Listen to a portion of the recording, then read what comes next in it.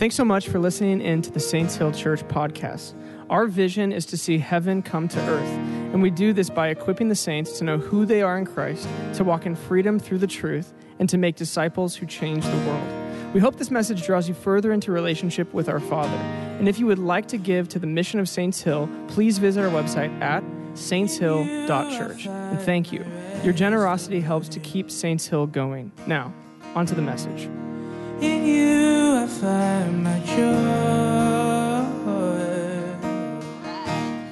Hi, you guys. Good evening. For those of you that don't know me, my name's Bria. I'm the Director of Operations here at Saints Hill Church. But I also get the privilege of teaching sometimes, and it's so fun. I love it. I love it now. I didn't used to, so it's fun. So tonight, as we were worshiping, I feel like I was just talking with the Lord about this teaching. And I had titled this teaching, a thoughtful church. And we were going to talk about just what it looks like to think with him, to be a thoughtful people. And as I was in worship, I feel like the Lord was like, you're close, but you're not there. Like tonight, this text is actually, I'm teaching you how to be a stewarding church. I am already pouring myself out on you, and the lesson that you need, like, yes, be a thinking church. That's something we love. But tonight, it's that we would be a stewarding church, that we would see what he's already pouring out, and that we would learn, come around, see in Acts what it can teach us about what it looks like. When God's pouring himself out, what do you do? How do you learn? How do you learn how to steward that, to hold it, to cultivate it? And that's what's so cool about, I love this about Acts. Where it falls in the story of God is Acts is this very first time that the Spirit of God is just available to all believers. It's available to all people. Jesus' blood has changed the game so that it's no longer you walk into a temple and you have to go through the priest and there's a select few with access. But he says, oh no, all of you who call on my name have access to the Holy of Holies. You have access to the King of Kings. You have access to God, to hear his voice, to do things that he does, to see him move. And so that's kind of, I think the call for tonight is that we would be a people who steward the holy. What does it look like to steward the holy, to be able to see and walk with God, but steward it well? Because in Acts, he didn't wait until you knew how and then poured himself out. He poured himself out with fire and then taught the people what to do with it, taught the people how to walk in it, taught them how to do it well in relationship with him. And that's what's so fun is that he doesn't get you ready and then pour himself out. He's pouring himself out. And we saw it tonight. I mean, he's here. He's in the room. Pre-gathering prayer, he's in the room. Like when we go out, I see you guys out in Newburgh. He's with you, walking with you, doing things with you. And that's what's so cool. We're in it.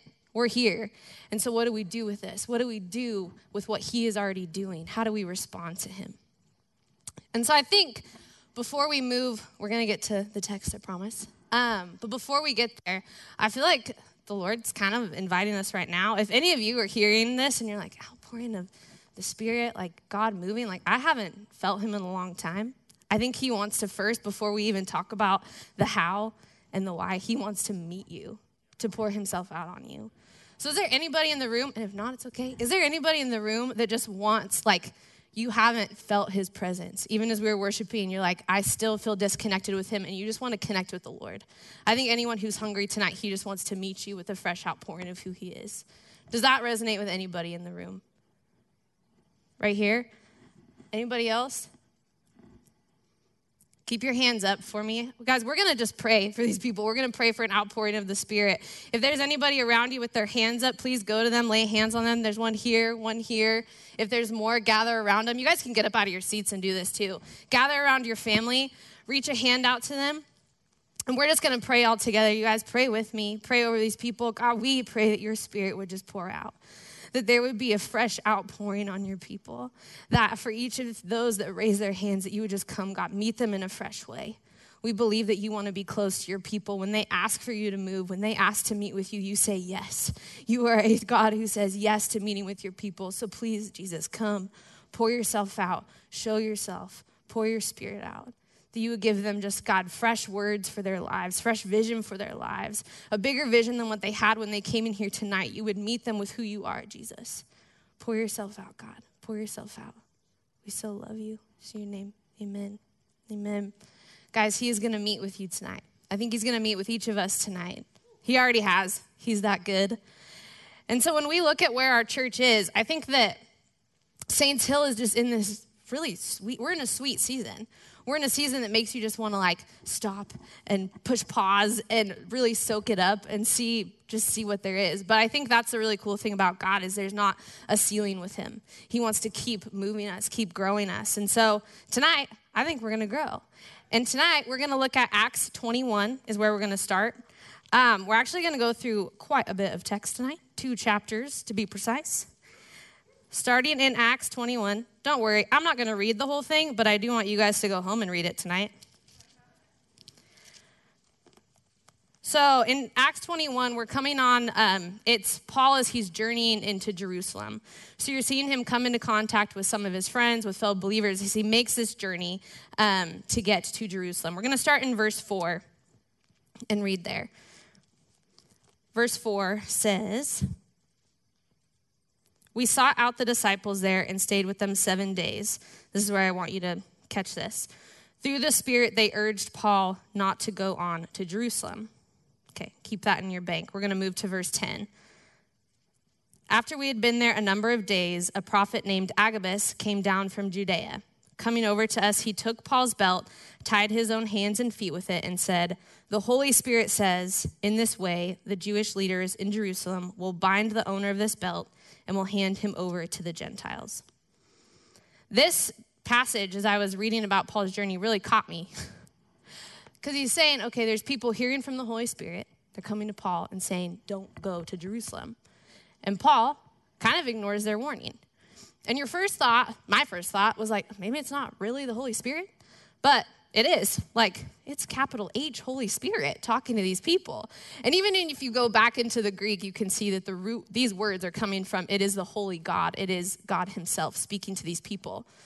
So as the believers hear from the Lord and tell Paul not to go, Paul is kind of like not taking their warning. And that was really fascinating to me. That like, how can you have someone over here that's hearing the Holy Spirit and coming up with a different conclusion than Paul, who also hears from the Holy Spirit? As the Holy Spirit pours himself out and they're coming to these 2 different conclusions, I think we can see that it's not actually about is the word true or not. We can see from the text that it is God speaking. God is speaking to his people. But what's happening is you're seeing 2 different interpretations. You're seeing 2 people take what God has spoken and come to different conclusions. And I would argue that Paul's conclusion is the correct one because he's coming from a place of vision. He's coming from a place where he's heard God before. And what we want to see is, and we're going to actually rewind a little bit to see how we can know that this is the case for Paul. In Acts 20:22, this is up on the screen, we know that Paul has actually heard these warnings before. So this word's confirmed. It's been confirmed. He's heard it over and over again. In Acts 20:22, it says, "And now compelled by the Spirit, I'm going to Jerusalem, not knowing what will happen to me there. I only know that in every city the Holy Spirit warns me that prison and hardships are facing me. However, I consider my life worth nothing to me. My only aim is to finish the race and complete the task the Lord Jesus has given me, the task of testifying to the good news of God's grace." So the believers are hearing the correct thing. It's the same thing that Paul's been hearing. He knows. Everyone agrees, but Paul is still going to Jerusalem. So there's something different. There's something where Paul hears their advice and he knows that's just good advice. You're actually doing the wrong thing with the word that God gave you. And it's because Paul had a kingdom vision that required heavenly wisdom to interpret the word that was being received. And to see this, we're going to go back in Acts just one more time to 9:15. It's when Ananias is going to Paul. It's that first call of Paul. We see a little bit of what his mission is going to be. Verse 15 says, "But the Lord said to Ananias, 'Go, this man is my chosen instrument to proclaim my name to the Gentiles and their kings and to the people of Israel. I will show him how much he must suffer for my name.'" And this is what Paul knew to be true. That he was a chosen instrument of God to the Gentiles, to the people's kings, and to the nation of Israel. That he would teach people about what it looked like to walk the way of Jesus. He would bring this gospel to the nations, that he would change the world. He had received this vision from God, and he knew it to be true. So even from the beginning, God doesn't hide that there's going to be suffering. He actually says he will suffer in my name. But what Paul also sees is that God's given him a vision much more beautiful, a life call so big that inevitable suffering wasn't a reason to go a different path. His peace actually wasn't on the path of least resistance. His peace was on the path that God had called him to. So why can both Paul and the believers hear the same word and do opposing things with it? Believers can hear and say, don't go to Jerusalem. And Paul hears God speak and he says, I must go to Jerusalem. It's not the validity of the word. It's how they're interpreting. And it's that Paul is interpreting with a bigger vision that he's already received from the Lord. The people are interpreting out of, they love Paul. They know him. They love him. They hear about his hurt and they're like, we want to save you from that. And that's good advice, but it's not heavenly wisdom because he would miss the call that the Lord has brought on his life. To stay would be to miss what God had called him to, that bigger vision. So to be a people who can steward the prophetic is actually to say, okay, first, I need to know who I am. First, I need to catch that bigger vision from the Lord for my life so that when I hear different words, when I see him reveal himself, I actually have a filter for it that he's already given me. I have truth for my life that he's already given me, and I'm able to steward those things and know what to do with them. Because both of those options are valid options when you hear that word. But because Paul knew what he was called to, he knew what to do, that it actually meant to continue to Jerusalem. And what if the believers, I think about this, if they would have stopped and just asked the Lord, okay, Paul's going to face suffering. What do we do with that? I think that they would have been directed to encourage him in his suffering, to come alongside him and help equip him for what was ahead, to be able to come and fulfill the goal of prophecy, which is to encourage and to equip our fellow believers. They would have been able to do that for Paul if they would respond to the bigger vision and not to their fear. And that's like the really cool thing about interpretation is we're receiving words from God and we also get to just like ask him what they mean. I think that we're going to look at a few different things that this text shows us about interpretation, but this kind of made me think about a story. This last weekend, I was in Eugene. I went to a friend's birthday party, and she's 7 on the Enneagram, if you're into that stuff. She's really fun, and her party idea, I'm like, let's like eat and we'll get a pizza. That'll be my birthday. Her birthday is like, we're going to do the Amazing Race. I have 20 teams, and I have clues written, I have games made, and I was like, okay, let's go. She said I could be pit crew because I was like, playing sounds exhausting. So I was pit crew. I got to go be at the stations, do all the things. So the first Amazing Race clue was a clue. Everybody got the same one. And it just said, you have to get to this certain place, but you can't drive yourself. Okay, cool. So you see everybody do crazy things. Like one person just starts running. I was like, there's a lot of other things you could do than run across town with this clue. Another person's like calling their friend, okay, come get me, pick me up. I was like, that makes sense. And then we have one guy calls Allie, she's my friend who made all the clues, calls her and is like, okay, so what did you mean by this? Because does it mean that I actually can take my car, but someone else can drive it? And she's like, yeah, sure. And I'm like, wow, that is probably against the rules in the actual Amazing Race, but for our purposes, I was like, that works, to be able to call the one who made the rules and ask them, what's up? And we have that privilege when we hear things from God, when we walk into interpretation, we get to stop and ask him. There's like so many times that I've been in pre-gathering prayer, probably like maybe this happens every time, but it'll be like, okay, I saw a vision of this, or the Lord gave me a word about this, and I had no idea what it meant. So I asked him, what do you mean? And he told me, I mean this. That happens all the time. God is so good that he wants to do the prophetic in relationship with you. And that's the first thing when we're talking about deeper interpretation that's important to remember is that it's done in relationship. Interpretation must be done first in relationship with the Holy Spirit, with God. He helps us divide what is true and what is false. He gives us peace and clarification. He is a God who has given us his mind, the greatest gift, but says, oh no, I want you to keep continually coming back to me. I want you to keep spending time with me, asking me, what did you mean? Where are you going? What are you doing? That we would be so sensitive to his presence that it's not like, oh, I got a word from God one time. It's that, no, he's going to continually speak to you and invite you to a relational discussion with him because he wants to be friend and father to you, to me. he himself is the greatest gift. And if when we're talking about the prophetic, if we're more concerned with, okay, I want to go to pre-gathering or be at church and I really want to get a word. I really want to get a word for this person, or I really want to have something to share, something of value. And we start putting our value in that experience and not on that giver, there's a misalignment. It happens first that we put our attention on him. And our correct interpretation, our correct use of the prophetic comes from first being just lovers of him and getting to spend time with him. So in relationship with God, but also in relationship with each other. Practicing the prophetic in community is huge. That's why we have spaces like pre-gathering prayer, even like this. Guys, I love during worship. I see you going, giving each other words. It's awesome. That's what we should be doing with each other as a family, is exercising this muscle of, okay, God, we know you gave us this gift. So like, we're going to use it. We're going to test it. We're going to see what it looks like to live this life with each other. And to know the family of God, it's a really safe place to do that. It's a really safe place to step out, to learn what it looks like to function in the prophetic. So don't miss out. If you're giving a word and interpretation seems fuzzy, you don't have to make anything up. Don't be in a hurry. You can offer what you've heard from the Lord and say, I'm not really sure what this means, but maybe it means something to you. Or when we do this in community, that's a really cool thing, is when this happens to me all the time too, is I'll get a word from the Lord. This happened last week with Barbie.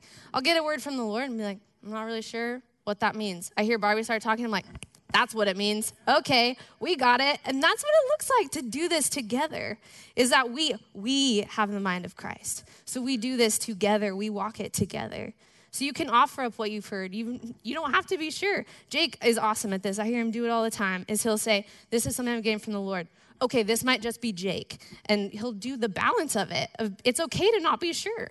It's okay to be able to say, like, this is what I think. And it might be the Lord, but also might be me. That's okay. We're learning. We're growing together. And we also are super blessed in this house as we learn about the prophetic to have teachers like Paul who can help guide our interpretations. I think about Andoni's teaching last week. Andoni is a prophet of this house. You can say, what does it look like to live in the prophetic? You can look at Andoni because he's taken the risk. He's given the time. He has spent his life walking with Jesus and walking this out. So you can point and say, like that. Like that is more accurate. And there's others in this house, I can't name all of you, but there's people in this house who are able to do that, who have worked their life to spend time with him, in relationship with him, to learn what it looks like. We have examples around us. So cultivate these relationships and just be hungry to learn and be willing to learn and be okay with making mistakes. That's the fun of doing the prophetic in relationship. The second way that we interpret is equipped with truth. I think we see this in the passage here too, that right interpretation comes with knowing what God has already said. We see this with Paul, that he knew the scriptures, but he also knew what God had said over his life. The scriptures equip us with the revelation of God, what he's already spoken, what he said about this is what life is for. This is why I made you. This is how I've made you to be. This is how I've created you. He gives us revelation of how to live in his kingdom. We have revelation here. I like to think about like this. When you're talking to a stranger, right? You run into somebody at maybe a coffee shop, or you're doing some small talk, and maybe they say something that you're like, not sure what that means. You have no context to interpret what that person meant. You don't have context of, oh, I actually know that their heart is for this, so they must have meant that. Oh, I actually know that their family is like this, so they must have meant that. Oh, I actually know they studied this, so they're probably coming from that perspective. You know none of that. You have no relational context with which to interpret. You have no truth about their life with which to interpret. So you kind of make your best guess or ask them. That could work too. But when you talk to a close friend, someone you really know, there's not as much need for like context, right? There's not as much need to ask them, what did you mean by that? Where were you going with that? What were you trying to say? No, you know them. You know them deeply. You know their heart. You know where they're coming from. So you actually know what they meant by that. And it's the same thing when we come to the scriptures. The more that we know about who God is, what he's like, what he says, the truth of the scriptures, the more that when he speaks, we're like, oh, that's you. That sounds like you. Oh, that's what you would say that, Lord. Like, I know you are like that. And we get to know him, and we get to hear his voice more clearly because we know him better and more deeply. We interpret equipped with truth. The third way that we interpret is secure in our identity.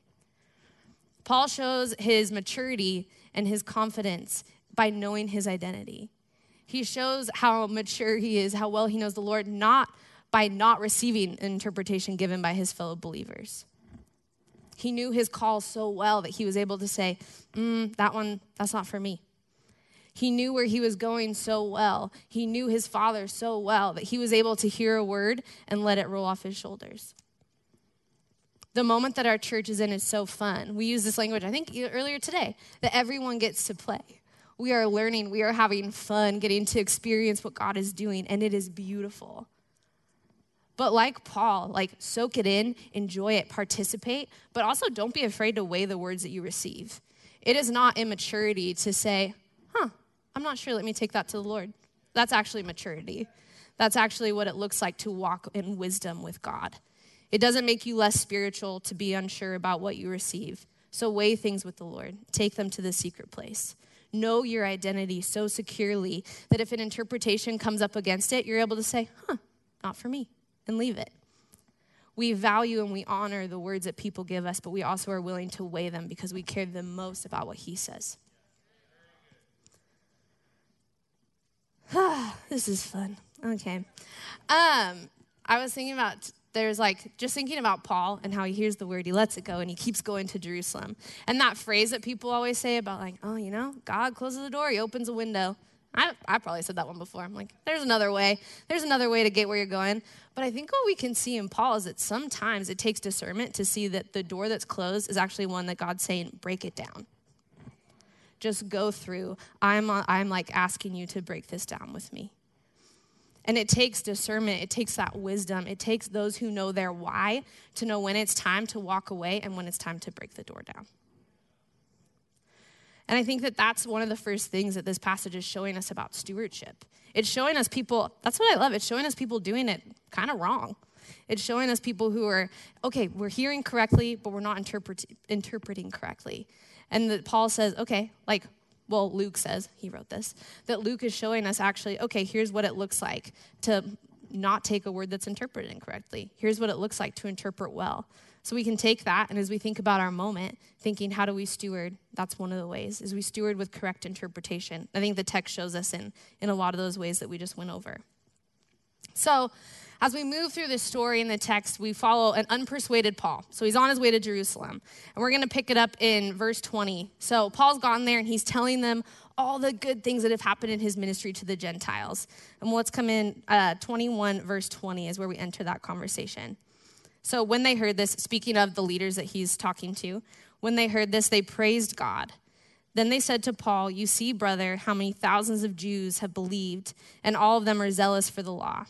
They've been informed that you teach all the Jews who live among the Gentiles to turn away from Moses, telling them not to circumcise their children or live according to our customs. What shall we do? They will certainly hear that you have come, so do what we tell you. There are 4 men with us who have made a vow. Take these men, join in their purification rites, and pay their expenses so that they can have their heads shaved." He's talking about the Nazirite vow. "Then everyone will know there is no truth in these reports about you, but that you yourself are living in obedience to the law." So what we see there in the text is that they're glorifying God for all that he's done. They're saying, yes, that's awesome what's happened with the Gentiles.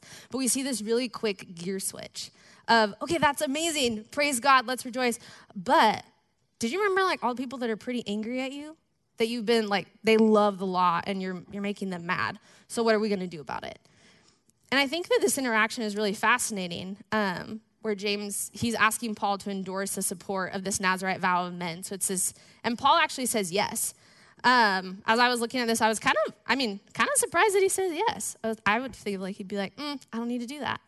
But commentators have a lot of different things to say about this passage, of why Paul goes ahead and does it. A lot of people think it's in line with 1 Corinthians 9:20, where he says, "To Jews I became a Jew in order to win Jews. To those under the law I became as one under the law, though not being myself under the law, that I might win those under the law." That his heart is in winning the unconverted Jews. It's not in pacifying these Jewish Christians who just love the law. There are also some who say that Luke actually includes this passage because he disagreed with Paul. That because you see that the outcome doesn't go the way they wanted, he actually includes it to be like, he shouldn't have done this.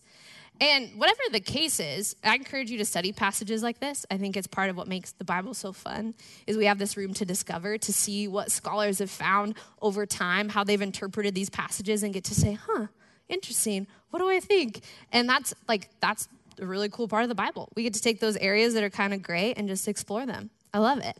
But tonight, I want to look at this interaction that actually brings up a point that I want to focus on. They move from glorifying God to focusing on responding to false claims. I think this is where it goes wrong.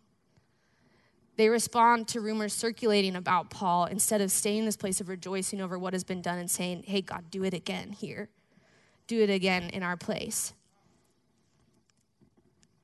They said, they've been told about you that you teach all the Jews who are among the Gentiles to forsake Moses, telling them not to circumcise their children or walk according to our customs.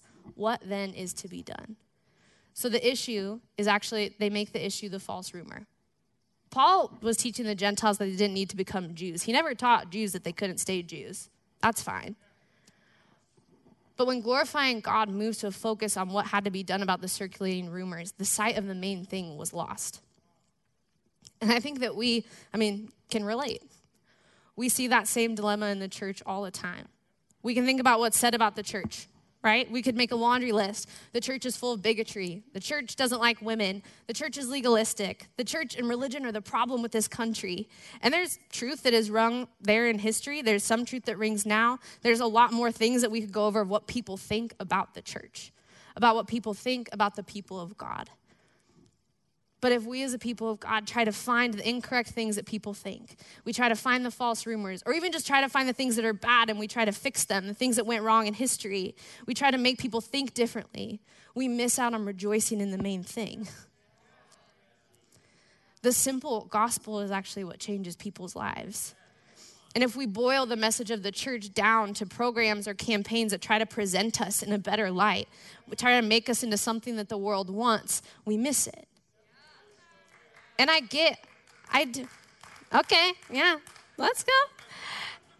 And I get that desire. I love the church. I love the family of God. I want the world to see the church and say, wow, it's beautiful. But the way that happens is not by trying to meet the world in what they want, to give them what they want. It's by looking at him and being who he's called us to be, being who he wants. And it's something so beautiful that people can't look away. It's something so beautiful that people want to take part in it.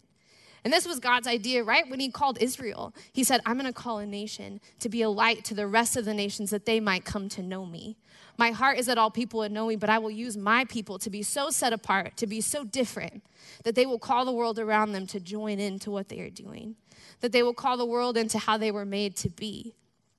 He didn't tell Israel, okay, go into the nations and try to be more like them, or try to bring them try to show them why you're not weird, try to show them why it's actually like cool that you do the sacrifice thing. He didn't say any of that.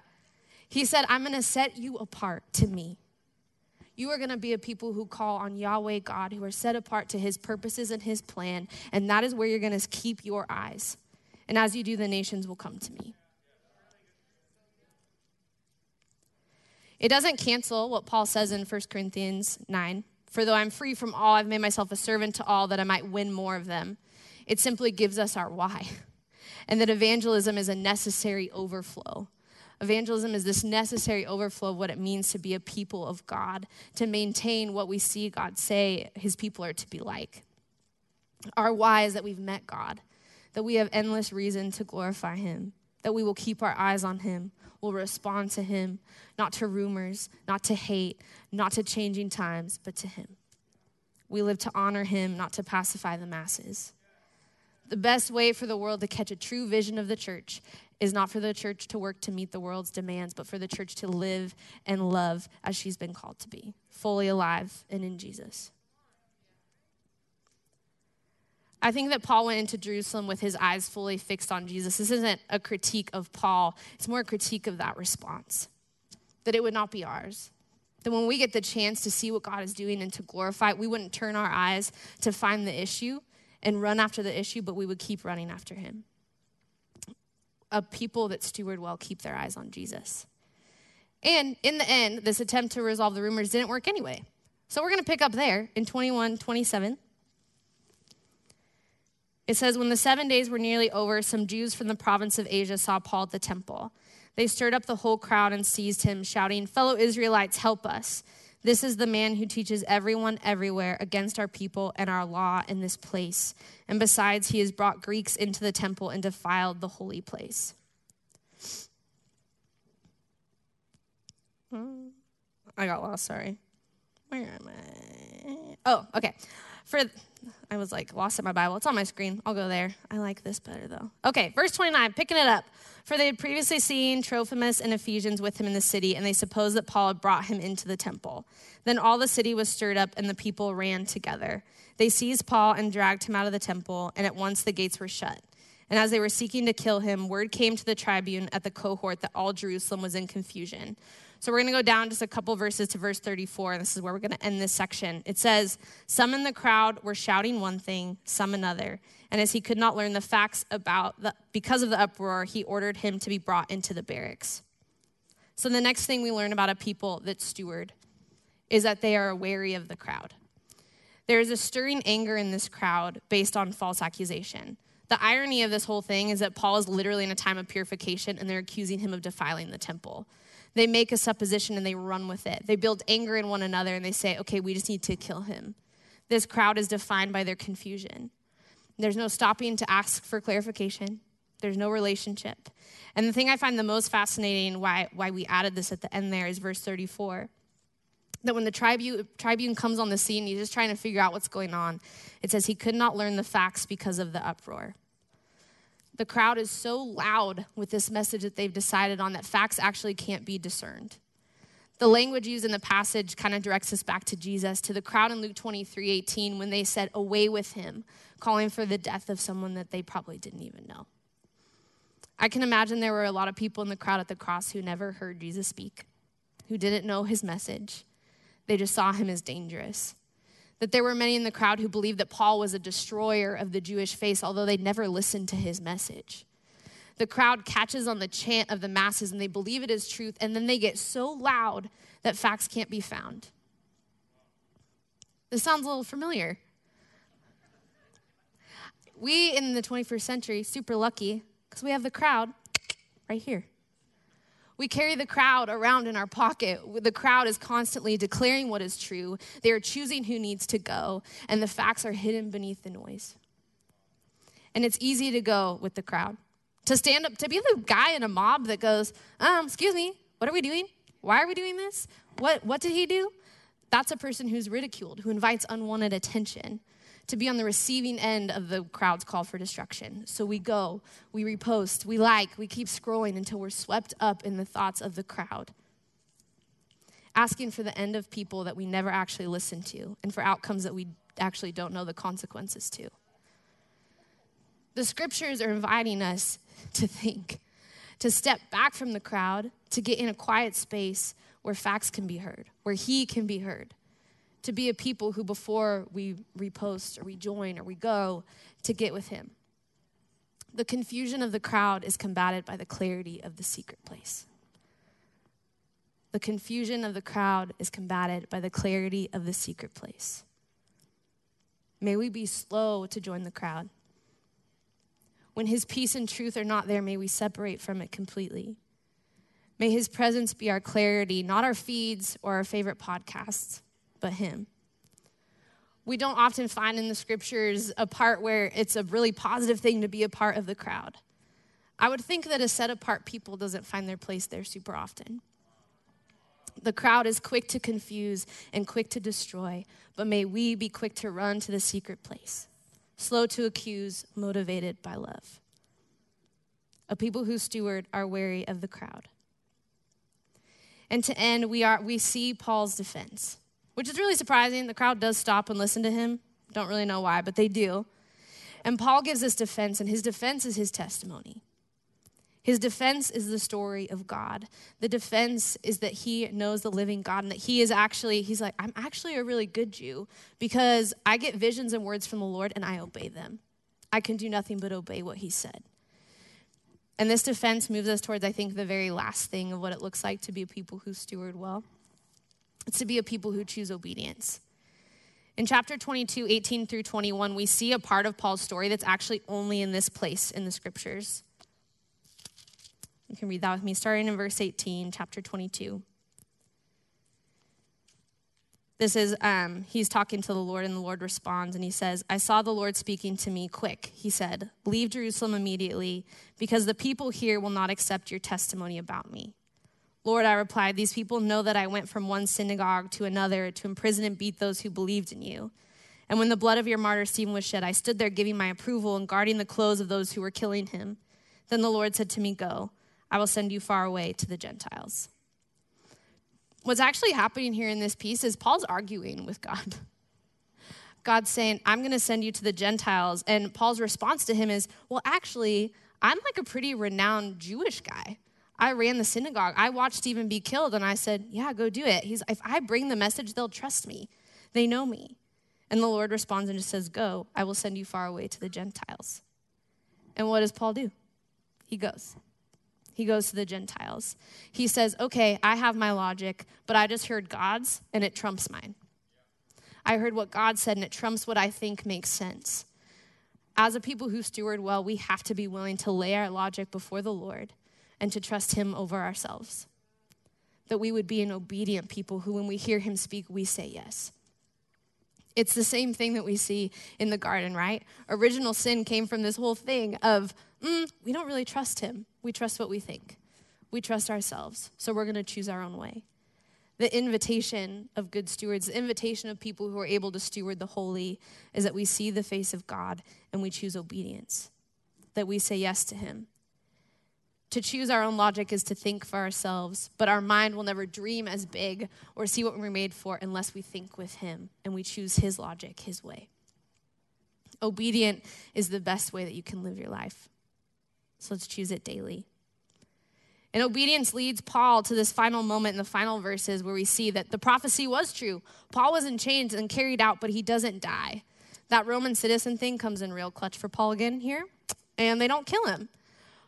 What we see is that Paul saw a word, and he got the word the people got. He saw tribulation, and that tribulation was true. But he saw it and said, that God would be glorified anyway. I can't help but go because there's a promise that God would be glorified. I think that this text as a whole presents us two really simple options when we think about stewarding. It's that will we have our minds set on our own preservation? Will we think and respond with our fears in mind, with our preservation in mind, with our way of life in mind?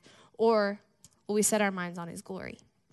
Set our minds on him. Set aside self-preservation. Set aside and just respond to him, moment by moment. My hope is that as our church family, we continually choose his glory. So to recap a little bit, when we talk about these ways that we steward, may we think with God's thoughts. May we be a people that engage with the prophetic and who learn with one another. May we keep our eyes on Jesus. May we be wary of the crowd. And may we choose obedience day after day after day. And that's one of the really sweet things about following Jesus is that he wants the whole person. He doesn't desire that we turn off our minds to follow him or that we change just like all that we are to follow him. He invites us to say, let me show you who I made you to be. Give me your whole person. And that's my desire for us. It's one of like the really deep longings that I have is that we would see a people who we're just a fully submitted people to Jesus. That it's almost like you see St. Helen, you're like, did you guys forget what it's like out there in the real world? And it's like, no, because we caught a glimpse of reality and we're after it. We caught a glimpse of what he's like and we're after him. So we will give up anything. We will go anywhere. We will go after our Lord Jesus. Because the truth is found only in him. It's his overflow of love that invites us into his family. It is that simple gospel. It's that God made us, and he has, ever since the moment he made us and we turned from him, wanted to be with us so bad that he has made way after way, and in Jesus made the way that we get to come into his presence again, that we get to be near to him. And I'm going to invite the worship team up. I'm even going to invite the prayer team to come forward. But we have this invitation of nearness tonight. He's inviting us to just come. And like even we talked about at the very start of this, God is pouring himself out. But tonight as we move into a time of worship and a time of prayer, if you are someone who feels like you are far from him, that he's not near, he is. And he's invited you to see what is true about you tonight. I think another thing tonight as we pray, that we would be a people who pray for his thoughts. One thing is I was thinking and praying through this teaching today that if you're here and you're thinking, oh, my mind has just been like a buzz. I have just been thinking about just what my life is going to be, what career should I pick, what way should I go, how should I live. He wants to give you his thoughts, that we would pray for his thoughts tonight. And for those, I think the last thing we want to pray for is if you feel caught up in the crowd, it's been a crazy season. If you feel like you got caught up in the crowd, step out tonight. Step out of the crowd. Choose obedience to God alone, and that you would just set yourself apart to him. That's the invitation tonight. So if any of those resonate with you, come forward for prayer. Our team would love to pray for you. And Andoni also has some words from our pre-gathering prayer time that we're going to invite you guys to enter into as well. Thanks for listening. And if we can do anything to help you, or if you want to stay in the loop with what is going on in and around the church, you can follow us on Instagram, download the Saints Hill app in the App Store, or visit our website, saintshill.church. And the yoke is so much easier when I'm found.